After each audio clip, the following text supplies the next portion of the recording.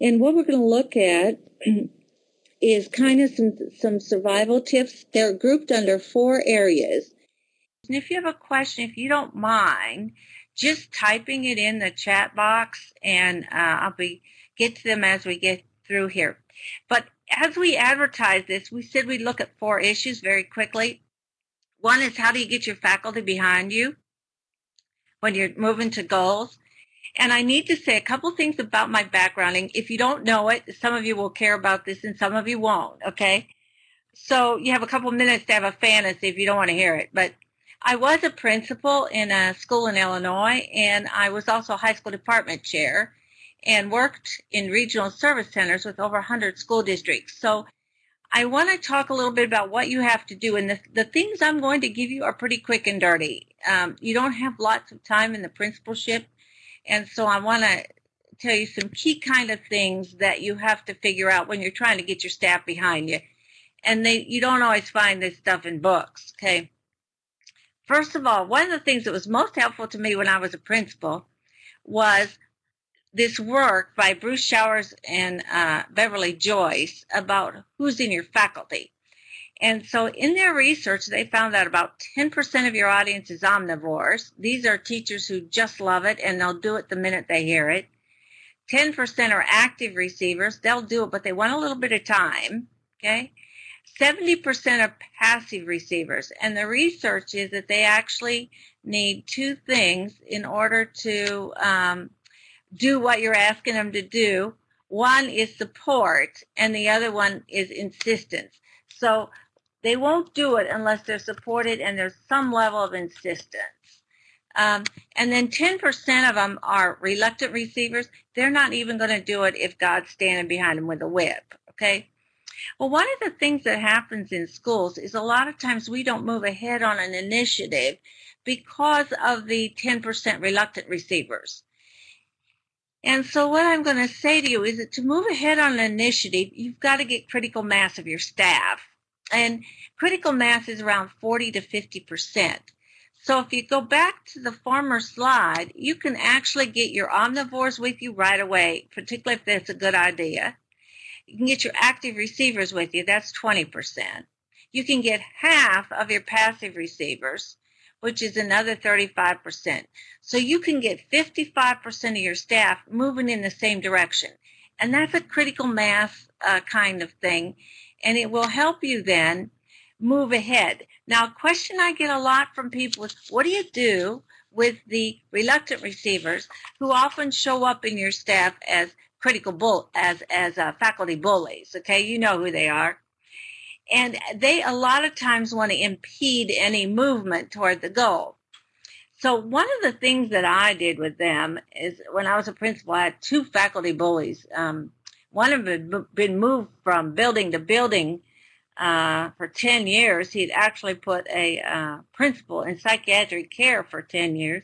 But one of the things I did is, the first year we always considered a year of implementation where we were trying things. So if I had somebody come to me and say, you know, I just hate it, I'm not going to do it, I think it's horrible, I'll say, well, I really respect that opinion, but we are going to go ahead and move with this and try it. So one of the things I'm going to ask you to do is try it and come and tell me all the things that you think are wrong with it, because then that way we will get good feedback. And so I really need you, because you have such a strong voice and such a critical voice, and so we need you in this. And so in that way, I would get it moving and get their involvement usually without, they usually came in and criticized me.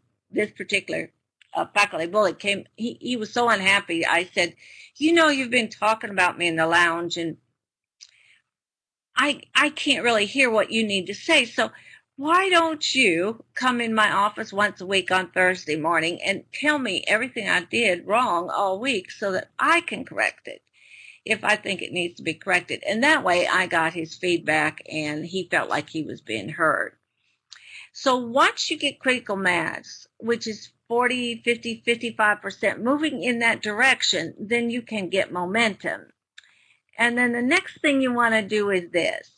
You have to use simpler processes that take less time, that involve more people. And I think one of the things that happens is that I've seen several school improvement programs in the 40 years I've been in the business. And I have to tell you, most of them are so complicated, okay, that people can't do them because there's not enough time. It takes too many people, too much time to get it on board, so it fails. So when I say simpler processes, what I mean is that they have to be processes that don't take more than, there's, you know, they take very little time during the school year and they're done collaboratively so that you get on paper what you need to know and then you move on. If you make them too complicated, too many checklists, they don't work. Like, for example, I was in Georgia. I don't know if I have anybody here on from Georgia, but I was working with the 80 Teachers of the Year in Georgia.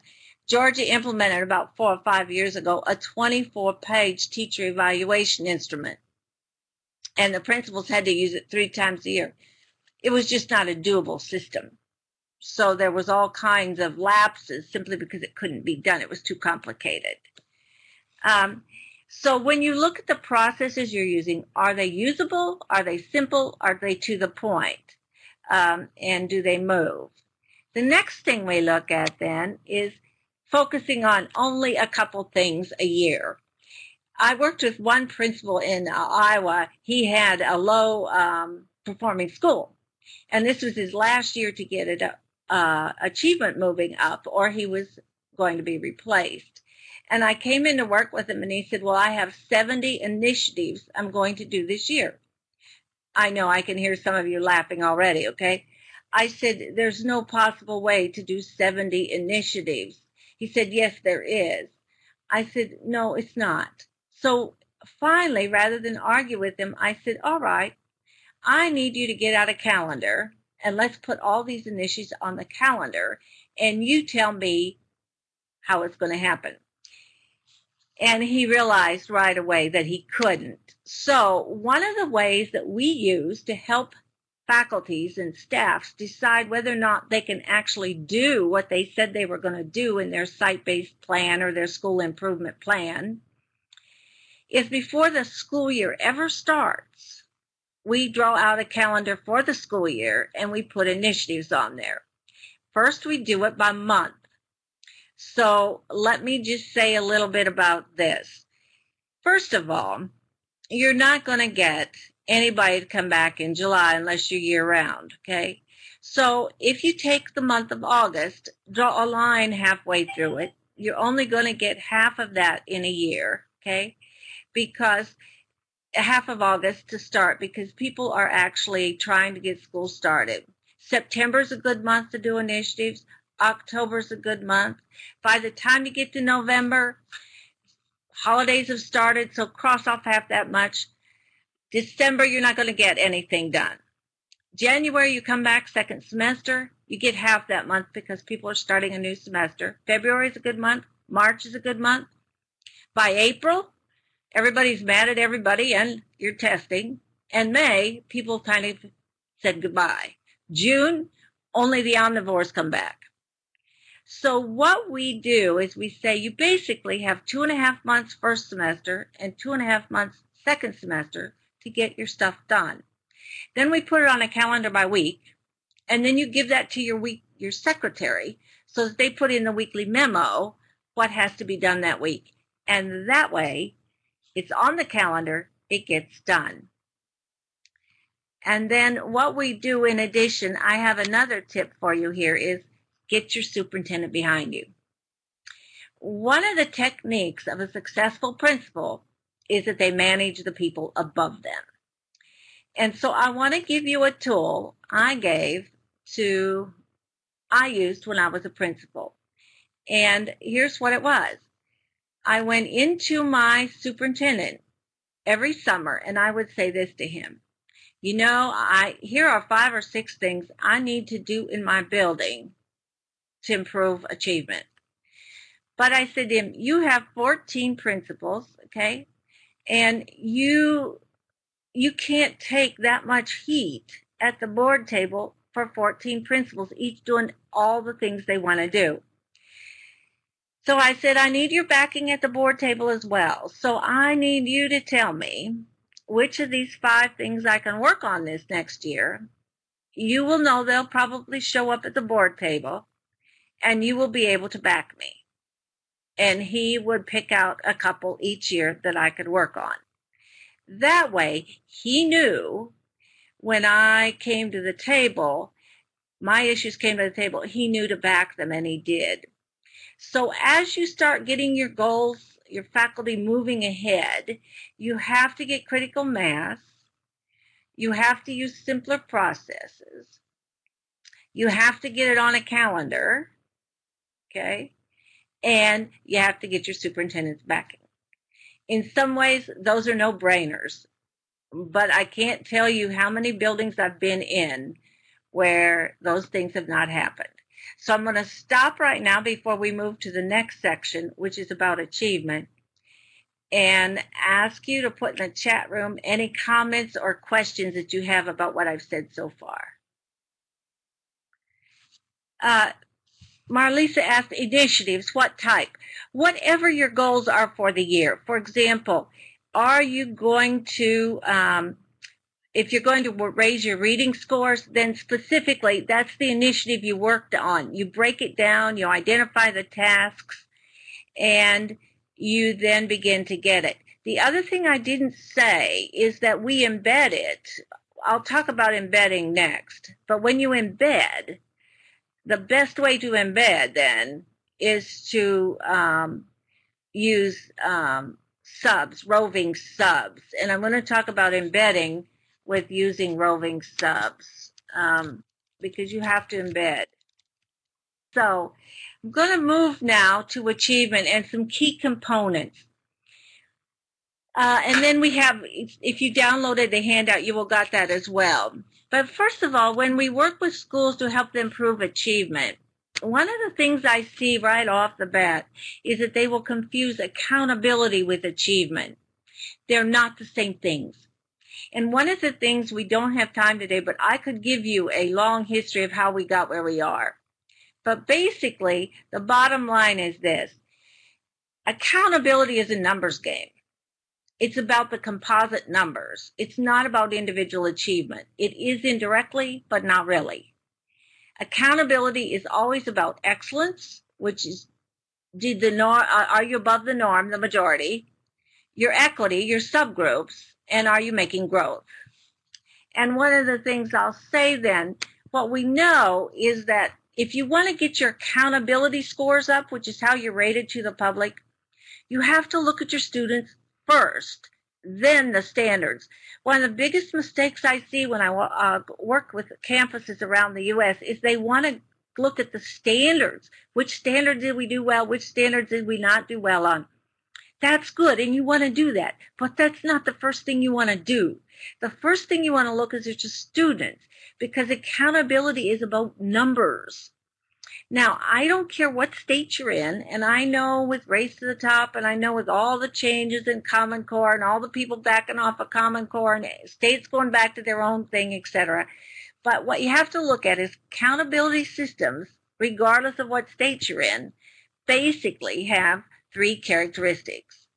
How is your group doing as a whole in relationship to all the other groups? Number 2, what are your subgroups doing? And number 3, are you making growth? Now, what the testing companies will tell you over and over again is you cannot measure growth accurately unless you do it either in quartiles or quintiles. So that's why all the states have 4 or 5 categories, basically. Okay, meets expectations, above expectations, excellent, or like Florida uses A, B, C, D, F, or all these states use something different. But the bottom line, that's the only accurate way to measure growth. And state assessments, even though they use different terminology, are tied either to quintiles or quartiles. And so what we do as a principal at the elementary, by grade level, we use this grid you see in front of you. You have each teacher identify first by race the child's performance, and you do one test at a time. In elementary, we do reading, and math. Secondary, it's end of course stuff, okay? And you look at by name. We put the children in the grid by grade level, by name. In other words, if Johnny's Caucasian and he was in that top quartile or quintile, his name goes there, okay? If he was also low socioeconomic status, his name goes there. If he also has got a learning disability, his name goes in SE, special education. And he might be a limited language, second language speaker. His name would go there as well. What we do then is this. What the principal does is the principal counts kids, children, okay? Because what you have to know is your accountability data is going to be based on numbers of students. So what we do is if you have 100 students at a grade level, let's suppose we look at how many of those 100 students are in the top 2 quartiles. That tells you basically how you're going to show up with your public. And let me just say there, we have a rule that I want to tell you about. You need to have 80% of your students in the top 2 quartiles or groups, however your state names them, if you are going to do well to the public. And then we look at 2 things. How many students count multiple times? And do we have 80% of each subgroup in the top 2 quartiles? And if not, who are you going to move? Because what this gives you is a snapshot picture of what your accountability scores are going to look like. And I have to tell you that I know more than one principal who takes a piece of chart paper in their office by grade level. They take those little 1 by 1 inch sticky notes and they put kids' names. And every 6 weeks with their formative assessments, they look to see who's moving where and when. Because that's how you're going to know how you look on accountability. I'm going to stop right here and see if you have any questions. And while you're typing in, I have to say one thing. This is a step that I see secondary schools do not like to do because they keep track of students by course and by grade. And you have to look at this or you don't know what it is. Okay, I'll write in the chat box. You want 80% of each subgroup, and then what we do is we ask, who do we need to move? And we ask, how many students count twice?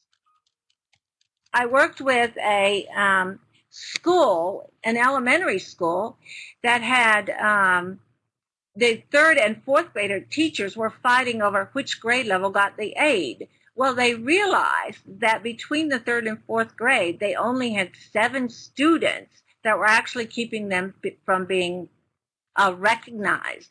And so what they did is they decided to split the aid between the 7 students. It's highly focused. And yes, Yvonne, some of the students show up multiple times. And what we find over and over again in buildings is that a lot of times it's a handful of students that are keeping them from the next level they need to move to, and they just haven't looked at it in a very analytical way. And so one of the things we start looking at is it's a numbers game, and you're being held accountable against numbers. So we look at that first because that tells you about accountability. I worked with a middle school. They were low performing, and if they didn't improve, they were going to be taken over the next year. And so I made all the 7th grade teachers, because this was the level we were working at. And what we did was I had them take their class roster, the 7th grade roster that the state said they were responsible for all those students. They went around in their grade books and checked off each student they had. When we got done, out of 300 seventh graders, there were 20 students that nobody had. I said, wait a minute. Those students are counting, okay? So where are they? Nobody could find them. They weren't in special ed. They weren't in second language. They weren't anywhere. So we finally found out this. They were skipping class. If they didn't like that particular teacher, they went to 7-Eleven for that period of time. So one of the things that's really important in this accountability is, do you know who you're accountable for? Where are your numbers and where are they? ITBS, Cindy, you're using first and second, and we use Dibbles for reading. How could we adapt this to help us raise our reading performance? We will also be using ITBS this year. I would use ITBS, okay? Or the other thing we do at first and second grade is we use a practice test, very similar to the real test, or we use Dibbles scores, and we just divide them into 4 groups. Or sometimes schools work with 3 groups in first and second grade, high, middle, low. And we begin then to see who we have to move, who's going to count multiple times for us, and we use those. Now, once you know this, then you've got a much better handle on what's going to happen to you accountability-wise, okay? And what we do then is the second thing you have to do is you have to tie your standards to your content and your content to time. I want to explain why this is critical. If you don't know this, you don't literally know where to go back in and change things. Let me give you an analogy. It's like wanting to have more money and do your budget better, but having no concept of what you're spending your money on right now, okay? One of the things that's happened in several schools is that they have started using computer-based programs to generate the lesson plans for the day. Like, for example, one thing in Texas that's used quite a bit is C-scopes. So the teacher will type in the objective for the day, print out the activities. The problem with that is this.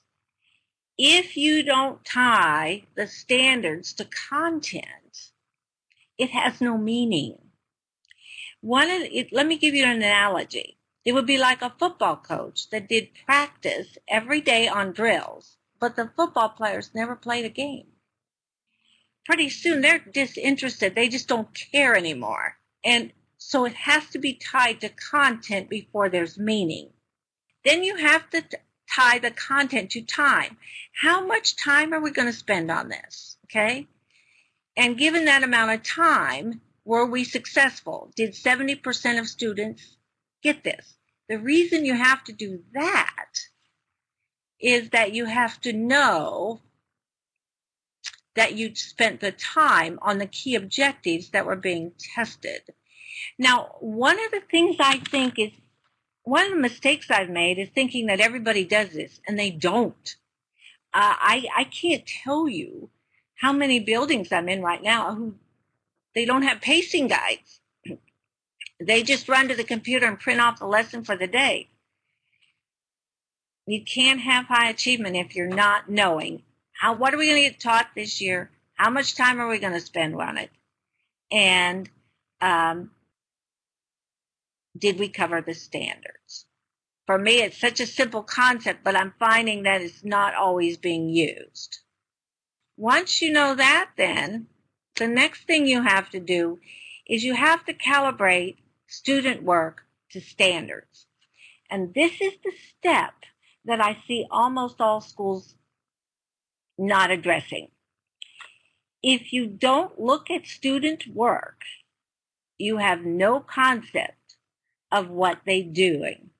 And if you don't know what they're doing, you can't get high achievement. In fact, when I was a high school department chair, the way we raised achievement really quickly was to go to much more difficult student work. And what happens is it automatically raises achievement because you're requiring more from students. One of the studies they did in California is they found in low-performing schools at the 5th grade level, only 2% of the student work was on grade level. They couldn't figure out why these schools were low-performing. They were all doing the objectives. They all had pacing guides. And then when they looked at student work, they realized this was the problem. I was in a 6th grade classroom in a low-performing middle school in Indiana, and the 6th grade teacher had written on the board the objective was to identify character development in literature. But what the students were doing for an assignment was coloring in a coloring book. No, you're never going to get there with that assignment. And student work is where you look at higher level thinking. Student work is where you look at the expertise of the content. Student work is where you look at the rigor of the particular assignment. Student work is key. And when I was working with these educators in Georgia who had the 24-page teacher evaluation instrument, and so I said to several of them, and remember, these are teachers of the year, I said, tell me what you're doing with student work. How are you looking at it? Are you calibrating the difficulty level? And they looked at me and they said, what do you mean? I said, well, is the work calibrated to the level of difficulty? I said, for example, when I became the department chair at high school, a book they were reading at the 12th grade for college-bound seniors was The Adventures of Sherlock Holmes. I said, no, that's inappropriate, okay? And so people ask me a lot, how do you calibrate student work? Well, here's how I did it. You can do it how you wish. But I had my high school teachers take either the verbal or math SAT or ACT test. Now, they were furious. They said, you're trying to prove we're stupid. I said, I have no idea how you did. You scored your own papers. I said, we're calibrating to the level of difficulty our 11th graders have to perform on in order to get into college. So we have to know what that is. And then you calibrate middle school work to the 9th grade end of course tests or the 9th grade test. You calibrate elementary work by looking at the grade level above. And you begin to see what kinds of assignments do we have to do in order to meet this level of difficulty. What are the thinking skills? So that's how you calibrate. And we'll probably do another webinar later this year simply on calibration of student work. So how you do that, because as I'm working with individuals, they're not sure how you do that. And we have expertise rubrics. Here's how you figure out if students are moving to expertise against content and the level of thinking in that content. So we'll be sharing those. I'm going to share with you in just a minute some rubrics around principal and teacher expertise. Then you have to use some sort of formative assessment. Now, almost all schools do this. They have formative assessment. But let me tell you one thing I ran into last year at a high school. I said, are you testing the students? They said, yes, twice a week on the computer against the standards. I said, okay. So what are you doing with the test results? They looked at me and they said, we don't get to see them. I said, you don't get to see your test results? They said, no. I said, and the students don't see them? They said, no. I said, so what would be the purpose? And they said, we have to test. So please, if you do formative assessment, need to look at the results, okay? And then one of the biggest problems, particularly at secondary, is that the two systems are not tied together. So let me talk about that one. Typically, it could be STAR, that's Texas. It could be anything. It could be Common Core, whatever. We do formative testing, and then we go to the state assessment. Okay? But we have a second system we run within our schools, and it's this. We have the standards, we have lesson plans, we have assignments, and we give grades. The two systems are not connected. And so what you have to do if you want truly high achievement, they have to be connected. Okay? You have Common Core, STAR, or whatever it is that you're using, okay? They have to be connected to the lesson plans, but they also have to be connected to the student work, the assignments, to the formative assessments, to the grades, to the state assessments, and this in end needs to be connected to, are you moving students to expertise? And when we do the webinar on student work and moving them to expertise, I'll discuss that in more detail. But the bottom line is they're not linked right now. And particularly in many secondary schools, the disconnect creates huge issues. The sixth thing you have to do is you have to target interventions. So here's what you know so far. You know what got taught. You know how you stand on accountability measures, number one. Number two, you know what got taught and whether or not it's tied to standards and how much time you spent on it. The third thing you have to know is the student work calibrated to the standard? The fourth thing you have to know is, how did our students do? Formative assessment. Then you have to tie your systems together, and then you have to look at targeted intervention. In other words, you have to analyze the students' resources to figure out what's actually going to work. And we have a book called Research-Based Strategies, which is on the website, and you can use it. It diagnoses when a student can't do this or this or this. Here's some strategies that will help you do that. And then the last thing is you have to move people to growth. Now, one of the things that's in your handout is something I wrote for beginning teachers, 5 years of experience or less. One of the biggest problems when you're a beginning learner at anything is that you don't know what to pay attention to, and everything floats around in details, and more importantly, you don't know where you're moving to. So what I wrote up, regardless of the system that you use, I wrote this instrument up for you to use to coach teachers as you move them along. In other words, if they have this concept for themselves, they will begin to think about this concept for their students. And so here's what an expert teacher has to pay attention to. And really, if you do more than 7 categories, the mind can't remember it. It's too many. Okay? So is your classroom safe and culturally competent? Are you paying attention to student achievement? Do you have content expertise? Because without that, you can't get to higher level thinking. Do you know how you intervene? Like, for example, I always know when I'm dealing with a novice, they'll say things like, well, I treat them all the same. No, I'll say to them, well, you wear glasses, so I think tomorrow I'll require that every teacher in the building wear glasses, your same prescription. And they go, well, that would be stupid. I say, exactly. They're not the same. So we really have to target how we do our interventions. And then we look at how they're teaching, their paperwork, are they doing that, and how are they interacting with parents. Now, it's a quick and dirty overview, but when I do this with beginning teachers, I have them highlight with one color highlighter where they think they are. I highlight with another color highlighter where I think they are. And then we talk about, as a coaching activity, how are you going to move the needle? How are you going to begin to develop your expertise and move yourself along the continuum?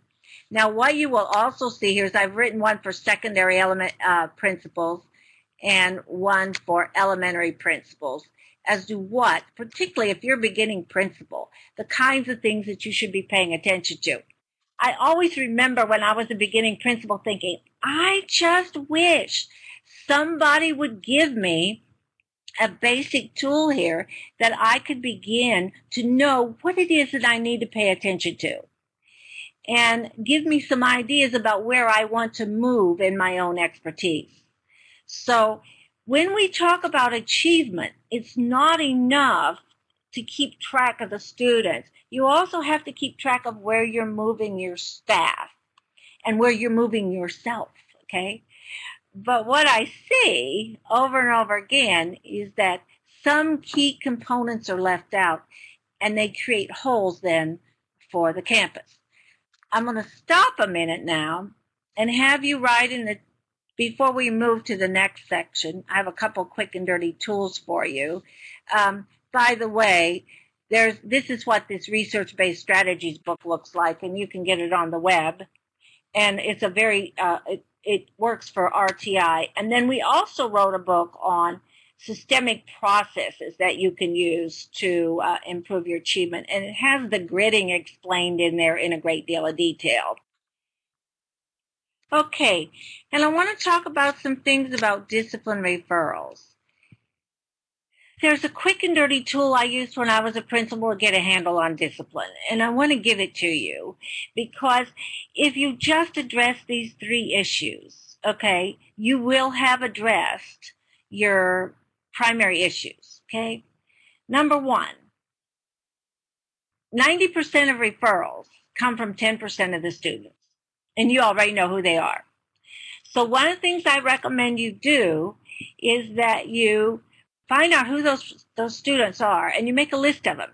And 2 things we know about those students are this. Number 1, they almost never have a relationship with any adult, okay? And number 2, a lot of times they don't have the opportunity to learn what they need to learn, and in terms of behavior. So what we do is we assign them a relationship. So we ask these 2 questions. We ask, number 1, I ask these 2 questions of a student. Who do you care the most about, and who cares the most about you? And what you're listening for is an adult. If they don't have an adult in their life anywhere, you can basically know they're not going to achieve very much. And so what we do is we assign somebody in the building, could be a custodian, staff member, secretary. We assign somebody in the building to make talk to that student 5 to 10 minutes every day so that we can establish a relationship with an adult. And the second thing we do is 95% of referrals come the first or last 5 minutes of class. And there's a classroom management tool that I have the teachers fill out, and it's in that research-based strategy book. I make them tell me how they're going to do their classroom management system before school ever starts. And I keep it on file in my office. And then I tell them, if a parent comes in and tells me it didn't work that way, then you and I are going to have a conversation. And it's in the research-based strategies book, okay? And then 80% of referrals come from 11% of the staff. And I know a lot of you are laughing about that right now because you know who they are, okay? And they're almost always adults who don't have an adult voice. And so if you go in the research-based strategies book or the framework book, that's explained in detail. And then we actually did a book, and I want to tell you just about that book, just briefly. And this book is called it's called Working with Students, and I just want to tell you briefly about that. I really recommend it to you for teachers under 5 years experience. It's divided by section, K2, 3, 5, 6, 8, 9, 12. And I paid practicing teachers to write in there all their classroom management techniques they use at that grade level. And that has a section in there for each of those areas with what do you do when. For example, K2, what do you do when a student bites another student? Well, no, you don't bite them back, okay? Another one in high school is, what do you do when a high school kid makes a sexual pass at a teacher? How do you handle that? And so it's a way for beginning teachers particularly, or those teachers that are having a great deal of difficulty getting the classroom management and discipline going in their classroom. It's very to the point. Here's how you do it. And rather than me spending lots of time with that, I will tell you about that resource. Now, we're going to talk about parents, okay? And I have 2 tools, and I want to share with you about parents. Those of you who are in Texas, you know that the new House Bill 5 now requires that you get parent involvement from your parents, and keep track of that as part of your accountability. So I have 2 tools for you to do that. But the first tool I want to show you is one I just absolutely love. It's fabulous, okay? It's called the Karpman Triangle. And what the Karpman Triangle does is this. It allows you to deal with demanding parents in a way that is respectful. And I have drawn this triangle out before for parents, okay? But it's rescuer, bully, and a victim. And there's 2 rules about the triangle, and I'll type them in here. 1, if you get in the triangle, you will not solve the problem. And if you get in the triangle, you will take on all 3 roles. And the other thing is this. The only way to stay out of the triangle, you must ask questions. So let me give you an example about how it works, okay? When my son was in the 2nd grade, he said to me, "Mom, I'm bored." I said, well, whose problem is that? He said, "The teacher's." I said, "Is the teacher bored?" He said, "No, I am." I said, "Then it's not the teacher's problem." But basically what happened is this. He was presenting himself as a victim. What he wanted me to do was go rescue him. I was supposed to rescue him by bullying the teacher. Now, if I had done that, here's how it would have gone. I would have gone up to school and bullied the teacher. Then the teacher would have felt like a victim. So the teacher would have gone to her principal to be rescued. Then the principal would have done that by calling me and bullying me. Then I would have felt like a victim. I would have gone to my husband to be rescued. He would have rescued me by going to the principal and bullying the principal. Then the principal would have felt like a victim. Then the principal would have gone to his superintendent to be rescued, yada, yada, yada, yada. Never stopped. And the problem never got solved. It's a wonderful tool. And I've drawn it out for parents before and said, look, you know what? They'll come into your office, you will do this, and I want you to do this, and I'm telling you must do that. And I'm saying, well, okay. And I'll draw out the triangle and say, you know what? We can go here, but we really actually won't solve the problem. So can we work on solving the problem? So I'll start by asking questions. What do you know about it? What happened next, etc.? Okay, Deb, how do you use it by drawing it for a parent? Let me give you an example. I had a father come in and he said, my 4th grade daughter is being sexually harassed by Brandon. You must promise me that Brandon will never get in speaking distance of her again. I said, look, Brandon has rights too. And I said, but sexual harassment charge is a very serious charge and we have to address it. Then you could draw, now in this particular case I didn't, but you could draw out the triangle then and say, look, we can go here. You want to rescue your daughter. You see her as a victim. You see Brandon as the bully. And I could have said, we can go here, but it actually won't solve the problem. I said, the first thing I need to know from you in the law, okay, your daughter has to tell Brandon she doesn't like it, okay? So what does Kate do when Brandon says this? And he said, actually, I don't know. I said, well, let's find out. So I called Kate in. I said, when Brandon says these things to you, what do you do? She said, I just smile. I thought her dad was going to kill her. I said, you have to tell him you don't like it. Okay? She said, I can't do that. Her dad said, yes, you can. So we sent her back to the classroom, and I said this to him. Your daughter is beautiful. All her life, she's going to have unwanted advances. What are we going to do so that she is safe all her life? I said, I'm going to deal with Brandon, but that won't be enough. Your daughter also has to have skills so that she knows how to deal with it. I said, what are you going to do when she's in high school and there's a date rape situation and you're not there? Well, we agreed. We solved the problem. We gave both of them skills and we moved on. That's how you use this. or one of the most difficult is when you have staff members who fight, okay? They'll come in and they say, I want to tell you what so-and-so did, and I want to tell you, you need to fix this right now. And I'll go, okay, we can go here, but we're not going to solve the problem. We're all of us going to have to be involved if we're going to solve the problem.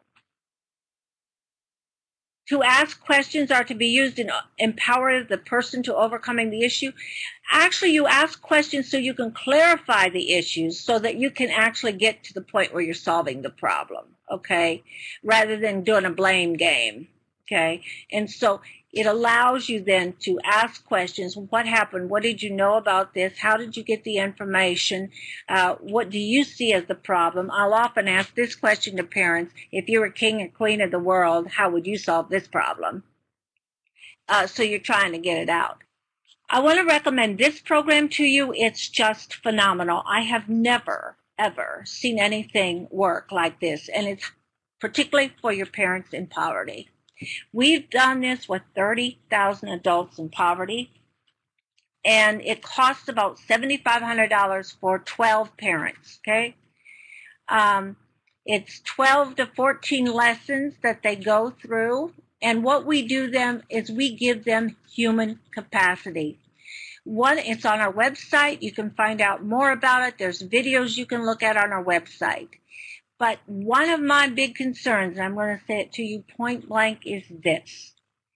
1 out of every 54% of the children born under 54% of the children in America under the age of 5 right now in America are on WIC, which is the government program, food program for children under 5. 1 out of 2.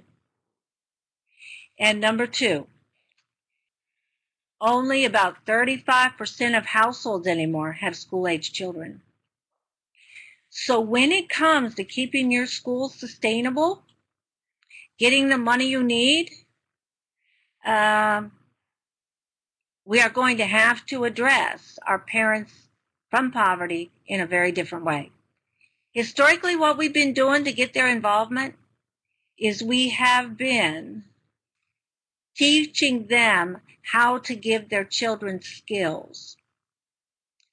It doesn't work because it doesn't work very well, let me say that. Because the problem is this, you can't give capacity to someone else if you don't have it yourself.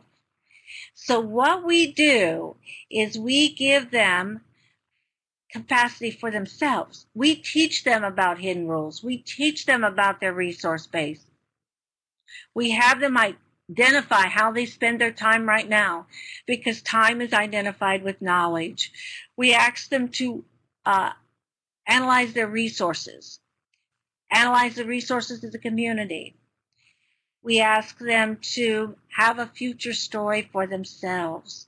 And what we're finding is it totally changes, how they interact with the school and how they interact with their children. And we actually pay them to learn. We give them a gift card each time they come. And we find a business in the area that's willing to pay $350 for the gift card for 12 lessons, 10 to 12 lessons, okay? And it's making a huge difference in how they interact. And the cost that I mentioned that it comes from, the $7,500 basically comes for 12 people is this. The workbook is only $18. The majority of the cost comes from the $350 we give them in gift cards, $25 gift card each time they come, or you can use grocery store coupons, okay? The second one is the cost of the facilitator, cost of childcare, and food if you bring food in, okay? It's amazing. And when I work with school districts, I say this, for $7,500, which is the money you lose for one dropout each year, okay, it's not the total you lost over 4 years, it's the loss you lost for 1 year. For $7,500, you can interact with 12 high poverty parents, make a huge difference, keep at least one kid in school who would have dropped out. It's so cost effective, it's not even funny. And I'm going to say, we're going to have to target our high poverty parents differently if we're going to get results. And we've done this program with about 30,000 adults in poverty. I can tell you, it's amazing. And you'll find this on our webpage. So I notice we're about out of time, okay? And so let me say a couple things in the end. What can we do for you now? We do work for schools, with schools on a long-term basis to do school improvement, okay? We also have a whole series of workshops, but you can go on our website. You can call T. Bowman, who's our Vice President of Development. He would love to talk with you. And we can help you do more work. I didn't even talk about the boy issue. The boy issue is huge, okay? But if you go on our webpage, you will find this as well about different kinds of solutions we offer. And we're just thrilled. So we've got about 3 minutes left. If you have any questions you want to type into me or ask me, or on our webpage, there's an Ask Ruby button. You can ask me anything there you wish. I want to say to you, being a principal is one of the most rewarding things you'll ever do. It is also one of the hardest things you'll ever do, and one of the most emotionally draining things I think you can do. So I have a great deal of respect for you. Okay? And thank you so much.